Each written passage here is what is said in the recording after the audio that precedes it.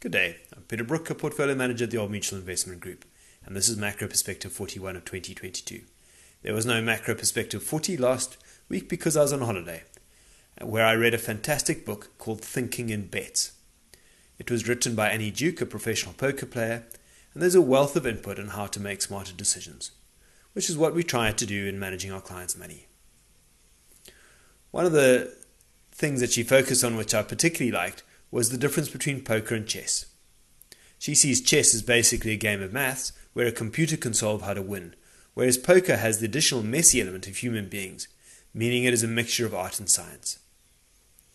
I definitely think this is true of markets, and which is why we have a two-dimensional philosophy of theme and price, bringing the science of valuation into the price component and the art of what is driving the investment into the themes. One of the other points that she emphasized is the large role of luck in poker. A professional poker player must separate the role of luck and the role of skill and why they won or lost the hand. If you only focus on the result, you lose the ability to improve. And this is also true of fund managers, as we continually make decisions with imperfect knowledge. Therefore, we cannot just look at the outcome, but must focus on the process that drove the outcome.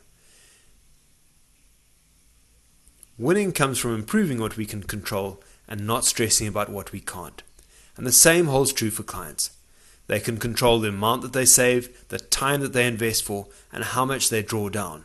These are the key controllable variables. They cannot control the markets, which is the luck element. Another key message of the book is that poker players have to control their emotions, especially when they are losing. Making big decisions while stressed is a losing strategy, and once again this is true in savings. Hence the repeated call by financial advisors to keep calm and stick to the plan. In our team at Macro Solutions, we hate the word bet, and if you use it in a meeting, you have to buy coffee for the team. This is because we invest our clients' money and are not playing a game.